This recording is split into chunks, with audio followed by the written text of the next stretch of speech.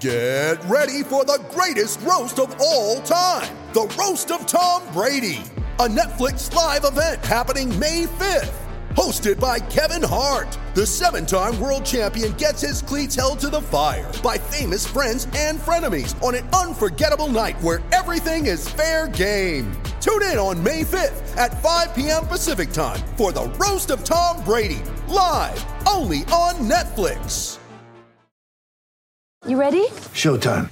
On May 3rd, summer starts with The Fall Guy. Let's do it later. Let's drink a spicy margarita. Make some bad decisions. Yes! Audiences are falling in love with the most entertaining film of the year. Fall Guy. Fall Guy? Fall Guy. That's what the poster said. See Ryan Gosling and Emily Blunt in the movie critics say exists to make you happy. Trying to make it out? Nope. Because I don't either. It's not what I'm into right now. What are you into? Talking. Yeah. The Fall Guy. Only in theaters May 3rd. Rated PG-13. When you need mealtime inspiration, it's worth shopping Kroger, where you'll find over 30,000 mouth-watering choices that excite your inner foodie. And no matter what tasty choice you make, you'll enjoy our everyday low prices, plus extra ways to save, like digital coupons worth over $600 each week. You can also save up to $1 off per gallon at the pump with fuel points. More savings and more inspiring flavors make shopping Kroger worth it every time. Kroger, fresh for everyone. Fuel restrictions apply. This is Eye on Foxborough, the premier podcast for all things New England Patriots. Brought to you by Mass Live.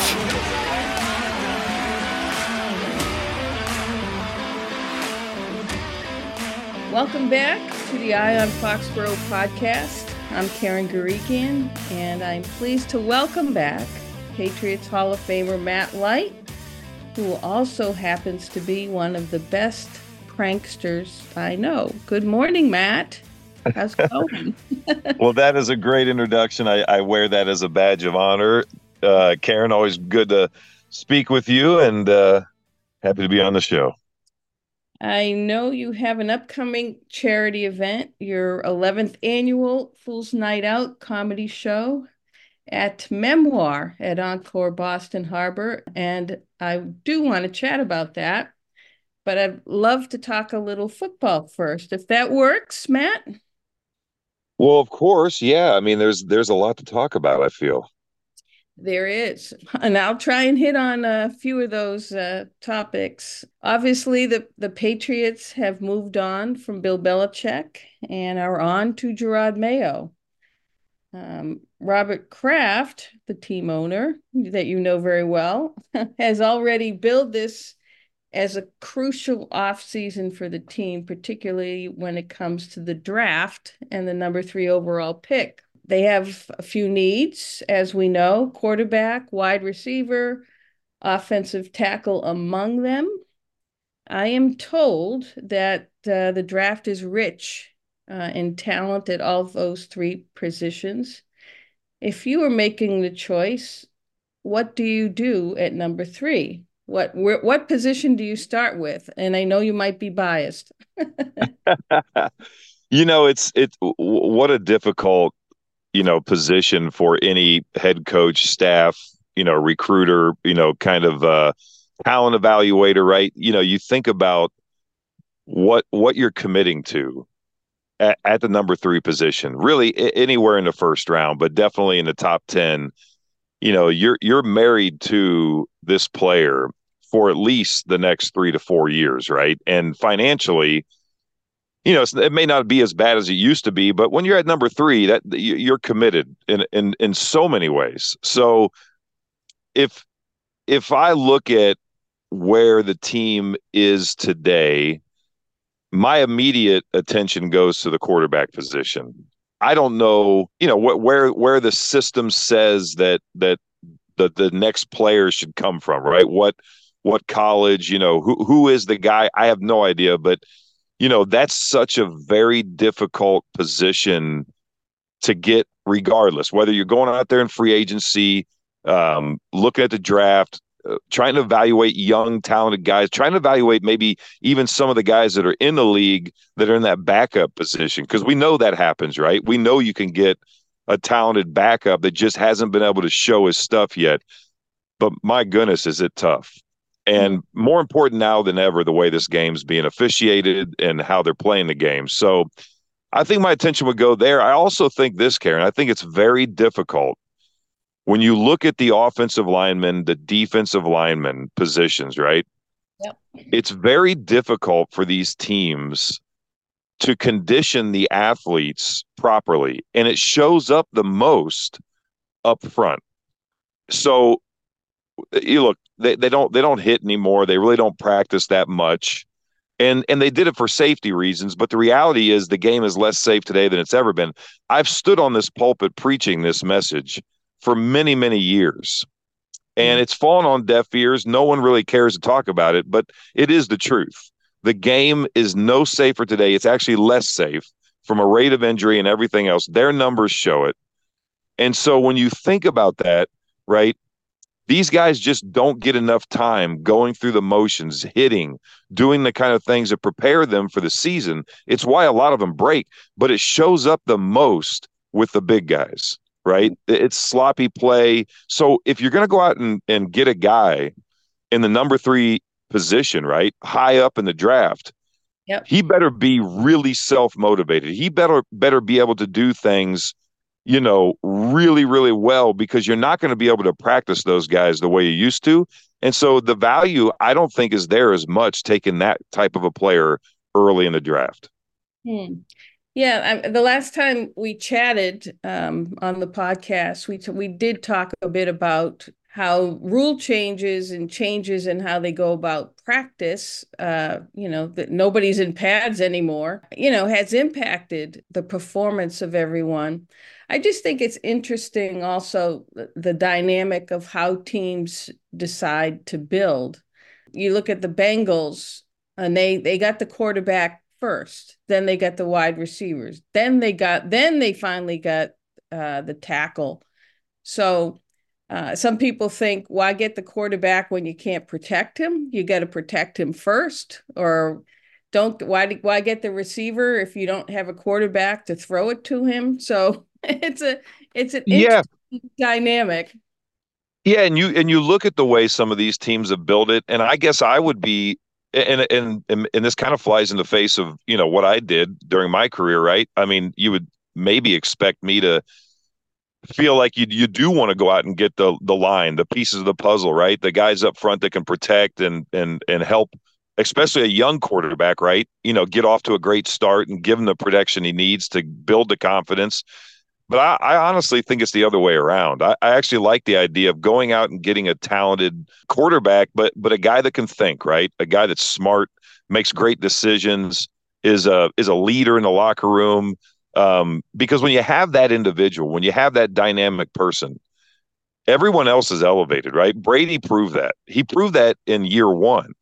And look, I was not a good left tackle. I wouldn't say that we had an all-star offensive line by any stretch of the imagination, but we won. So yeah, you can do it a lot of different ways. But if it was up to me, I think you have to look a lot at the quarterback position early in the draft. Yeah, I agree with you, Matt. We talked a little bit about this before coming on. Is it tough to see the Pats fall so far down the totem pole? And how confident are you that Gerard Mayo and company can turn it around? I think when talking to some of the guys that I played with during our era, it is difficult. You look at this, you scratch your head, that there's a lot of the pieces of the puzzle that are still there in the Belichick, kind of coaching tree, right? And you understand what it was like when we were there, but what we saw recently just didn't make sense. And I think there's a lot of reasons for that. So yeah, it was tough to watch it. I think, it goes all the way back to, letting 12 out of the building, right? I've said this from day one. That may go down as the worst decision in league history, by any organization. You have the number 1 player in the history of the game for 20 years, and he doesn't finish his career there. That shouldn't have been possible. End of story, right? It's not, there is no debate on that one. We can debate a lot of things, but There is no debate on that one. It should have never happened. And that was obviously the beginning of the end, right? And so it's been disappointing. It's been tough to watch it. And as we transition now to the Mayo era and what, this mountain that he has to climb, you have to do a lot of things really well right out the gate. You have to change the culture. You have to change a lot of the guys that were there that weren't willing to give it everything they had. Right. You got to get rid of those guys. You got to shed some weight. You got to bring in, the best talent. You have to devise, who you are overnight. Right. You have to get this identity, and then you have to preach the gospel each and every day. Very disciplined. And that's a tough road. Every coach has to try to do it when they come in the National Football League. It's why a lot of them don't make it. Right. And then you have to deal with all the other things too. Look, the things that are tough on some coaches, dealing with the media, some of the management stuff. I don't think that's going to affect Gerard. I don't think that the football, the X's and O's. Gerard's always been, just a really, really, really smart football dude. So I don't worry about the X's and O's. I don't worry about some of the things that other coaches slip up with in terms of media and dealing with the management side of it, the business side of it, right? It's the culture. It's the culture side, because he has this uphill climb, like everyone else, of dealing with the players of today, and the attitudes and the expectations that they come in with. And look, I'm an old school guy. I'll always be an old school guy. I say, whoever's at the top, when they tell you to do something, you do it. If you want to question it, then you need to go walk into that office and have a one-on-one conversation and have the talk with the coach. Players today don't do that. They don't. They complain. They become the cancers in the locker room. They demand certain things, right? And if they don't get it, they just don't go out there and perform. That wasn't an option for us back in the day, So I think you have to hold these guys accountable. You got to push them. You got to get them to conform, and then you got to be consistent with them, and you have to earn their respect for sure. And Bill was able to do that. As nasty as it was at times, to be in that system, to have this cloud, over you. You win 16 games in a row, and if we do these 7 things, we'll never win a frickin' game. It was tiring, right? But at the end of the day, we learned something each and every opportunity that we had, and we got better, and it was worth doing, right? So, that's how I feel. Look, I love Gerard, and I obviously would wish him the best in whatever he does. And, this is a big task, and, we're going to see how it all unfolds. It's going to be fun. I think it's going to be fun to see, the decisions he makes and how he gets, this organization back on the right track. Yeah, I agree. And speaking of the other guy, Coach Belichick, both he and Mike Vrabel don't have jobs. Does that surprise you anyway? Or again, knowing the type of coaches they are or what their demands are, even of the front office, does that surprise you? Or do you think they'll be back at it, the next coaching cycle? Good question. I think right off the bat, and again, I don't have any insider knowledge here, nor would it be a question that I would ask either one of them at this point. I do believe that it's probably more of a case that they know what they want. They know the situations that they want to go in, into as it relates to the team, the ownership, the players, all that kind of stuff. If it's not there, I feel as though they're going to sit it out, right? Instead of going somewhere just to go and just to be a head coach, I think they're going to wait for the right opportunities. So maybe that's not the case entirely, but that's where my head is as it relates to, both of these guys that are phenomenal coaches not having a job right now. I think the other thing that you really have to consider, right?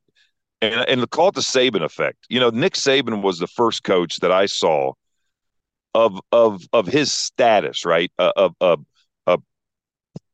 dominant coach in the game of football who came out immediately and was like basically letting the world know, like, this is not good. Whether it was the NILs, the transfer portal, he spoke up. And people should have been paying attention to that because he knew what we all now have to live with. And that is the decisions that they were making at the college level. They weren't good, and it was going to trickle into the NFL, which it has. And I firmly believe that Saban walked away. One of the greatest coaches of all time walked away because of the culture, because of players walking into his office and demanding payment, or they were going to leave. Right. And by the way, what's happening in college football, it absolutely destroyed all the hard work that Nick Saban's done over the years that he's earned. And it's given the power to the people that just have the biggest checkbook. Right. And I don't think people realize how destructive that is. So is that part of, why, Mike Vrabel and Bill Belichick aren't coaching? Maybe that could be a part of it as well. The culture is really broken in a lot of our society in general, but it's really broken with the guys that are getting paid giant amounts of money and their attitudes are anything but workmanlike. Yeah, and that's before they even get to the NFL, and with the transfer portal too, they can just jump ship whenever they feel like it. And it just, I don't know, they have to rethink that and relook at it in college football for sure.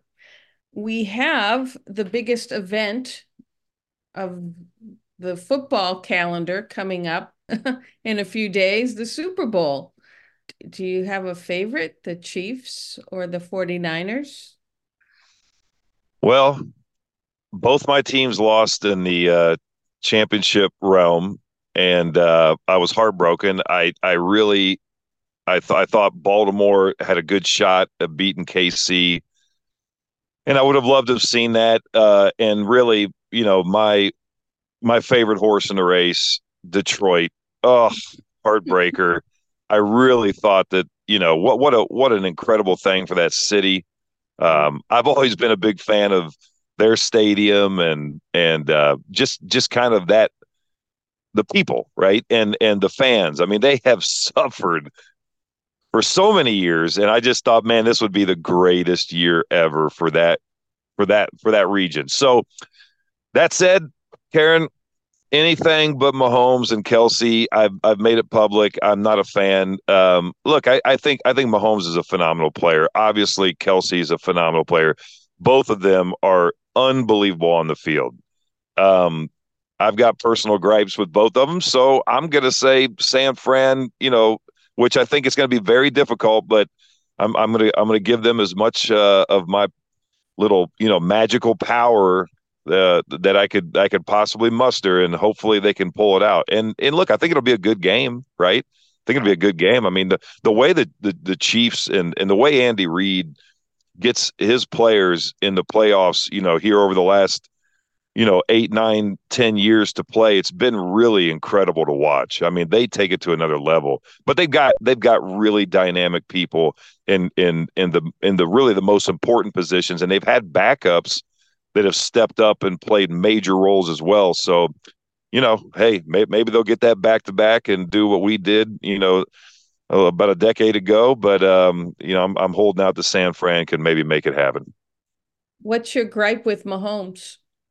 It's again, and this is the uphill both ways in the snow old man mentality. But look, when I got in the league, I never felt that I deserved to be there. Most of that was just, I wasn't a kid that grew up wanting to play in the NFL. I didn't have all these dreams and aspirations, and all of a sudden, I'm seeing my first draft, the one I was in.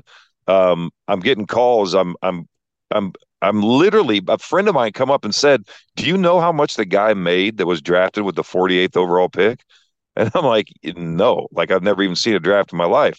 And when he told me the number, I'm like, "Oh, they made a mistake here. This can't be right." And this is 1,000% exactly the way it happened, right? I was blessed. I got to do something that so many people dream about. It was an amazing journey. I learned so much, met so many incredible people.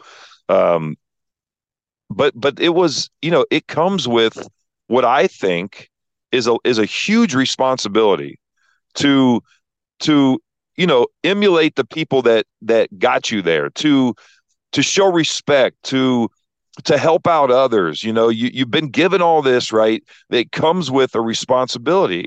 And I firmly think that, especially those that are elevated to the highest, levels, right? The Mahomes and the Bradys and all these, the burden is even greater for them to represent themselves and their organization, and to be a role model. And whenever you see him on the field, especially during that one play, right, that got called back, it was a great play, and to see the way he treated that, to hear some of the things that he does, I just think it's a dishonor to, the position that he's been given. So that's my big gripe. Kelsey, for other reasons, I don't believe in big pharma, and I don't think it has a place in our, society with role models again. But that's just my own personal thing. So, all that said, Karen, let's go 49ers, and hopefully we have a good game either way. How do you feel when the people start cranking out comparisons, Mahomes to Brady, the Chiefs to the Patriots, and the dynasties, and so on and so forth? What does that, how does that make you feel? Is it legitimate? Well, I think it kind of has to be, right? I mean, well, first of all, who else? I mean, there's no other organization that comes close, right? In this era. Right. So, okay. Look, they're going for back to back. There's definitely a comparison there. They've got a dynamic quarterback. They got a dynamic tight end. Interesting. We've had that here in Foxborough before. They've won at a really high level year in and year out. 4 of the last 5. I mean, it's crazy. So I think you have to look at that, and I think it's a compliment in both directions, right? I mean, what we did was very special. What they're doing is very special, and again, I think the story for me is Andy Reid. There was a time where I thought, is Andy Reid ever going to get to win one?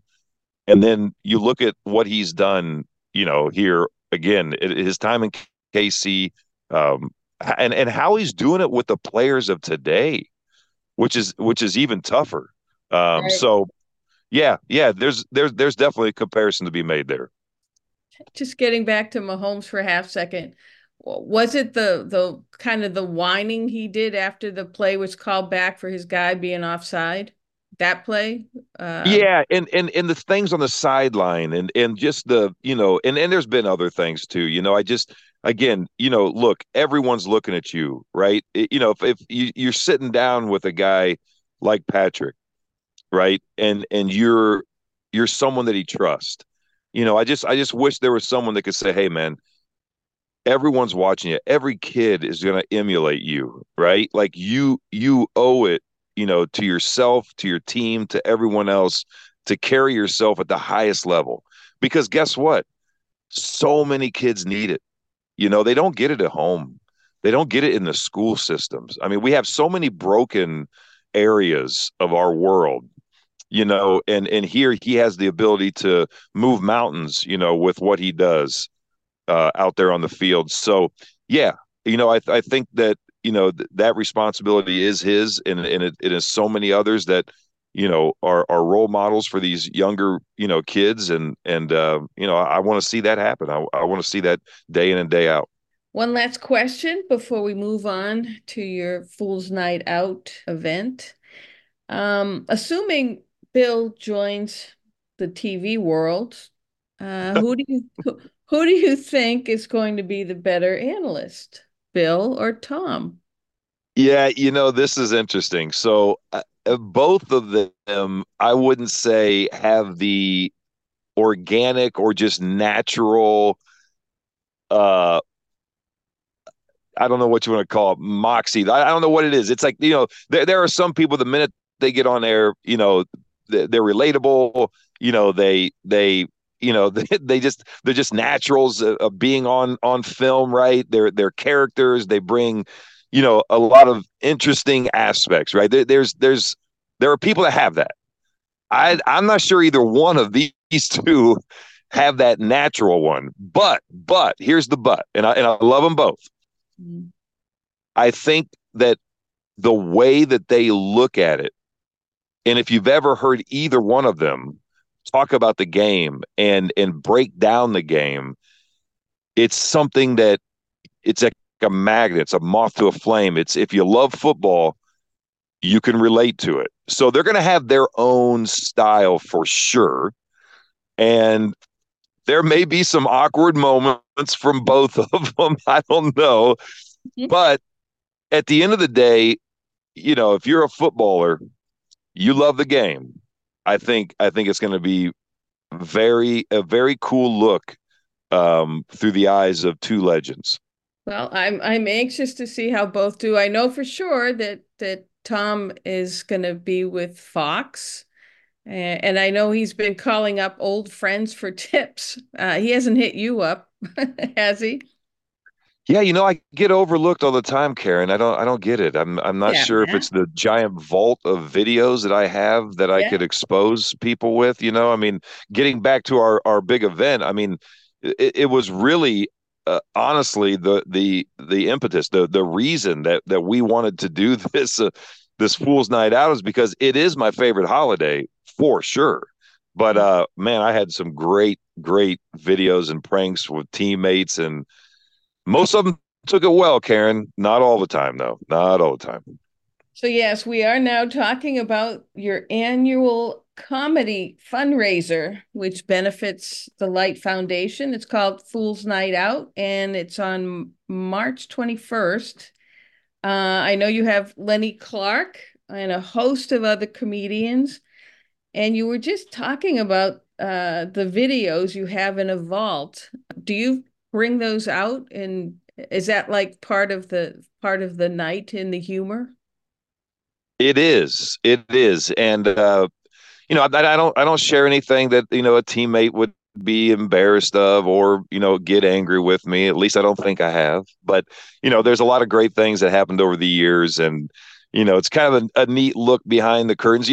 There's this idea that we never laughed within the stadium. They see Bill at the podium, and you got the normal, we're on to Cincinnati and all this, but we actually, at least in our era, from the 2001 to 2012, we laughed a lot in that locker room, and we had so much fun. I played with some of the greatest, teammates that you could ever wish for or hope for. And we break out some of these videos, but look, it's really about these comedians. Lenny Clark and his brother Mike, they came to us and they said, hey, look, we could help you put something together, help you raise money. We believe in what you do. And my goodness, have they done that? And they're amazing people. And these comedians, right? I don't think people realize, when you watch your favorite comedian, you watch and you have this expectation, you're laughing, right? And you're going to have all this stuff. They're people. Like, sometimes we put people in these certain realms. These guys give up all this time. They have families. Artie Januario, hilarious guy. He's a pharmacist. He's literally putting together your prescription for you, within a Stop and Shop, I think is where he's at now, or wherever, right? But he's a pharmacist. But they're real people.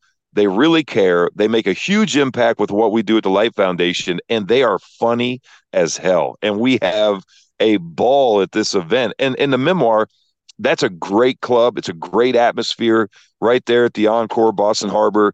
So it's a fun venue. It's a fun time of year to get out and laugh too, right? Like when we haven't seen the sun for 33 straight days or whatever it is, so we look forward to this one. March 21st, 6 p.m. The doors open. Go out there, do a little gambling, strike it rich, come in, laugh like crazy, maybe get an auction item or two, and go home very happy. Before we go, Matt, how can people get tickets to the event? Go to mattlight72.com, and it'll pop up right there on the home screen. And bring an army. Bring all the people you want to laugh with, you haven't seen for a while, or that you love, hanging out. Well, that sounds good. If I'm available, I want to come see Lenny Clark and company, but also your practical joker side as well. So thank you for being on with us, Matt. Always a pleasure. Appreciate the time.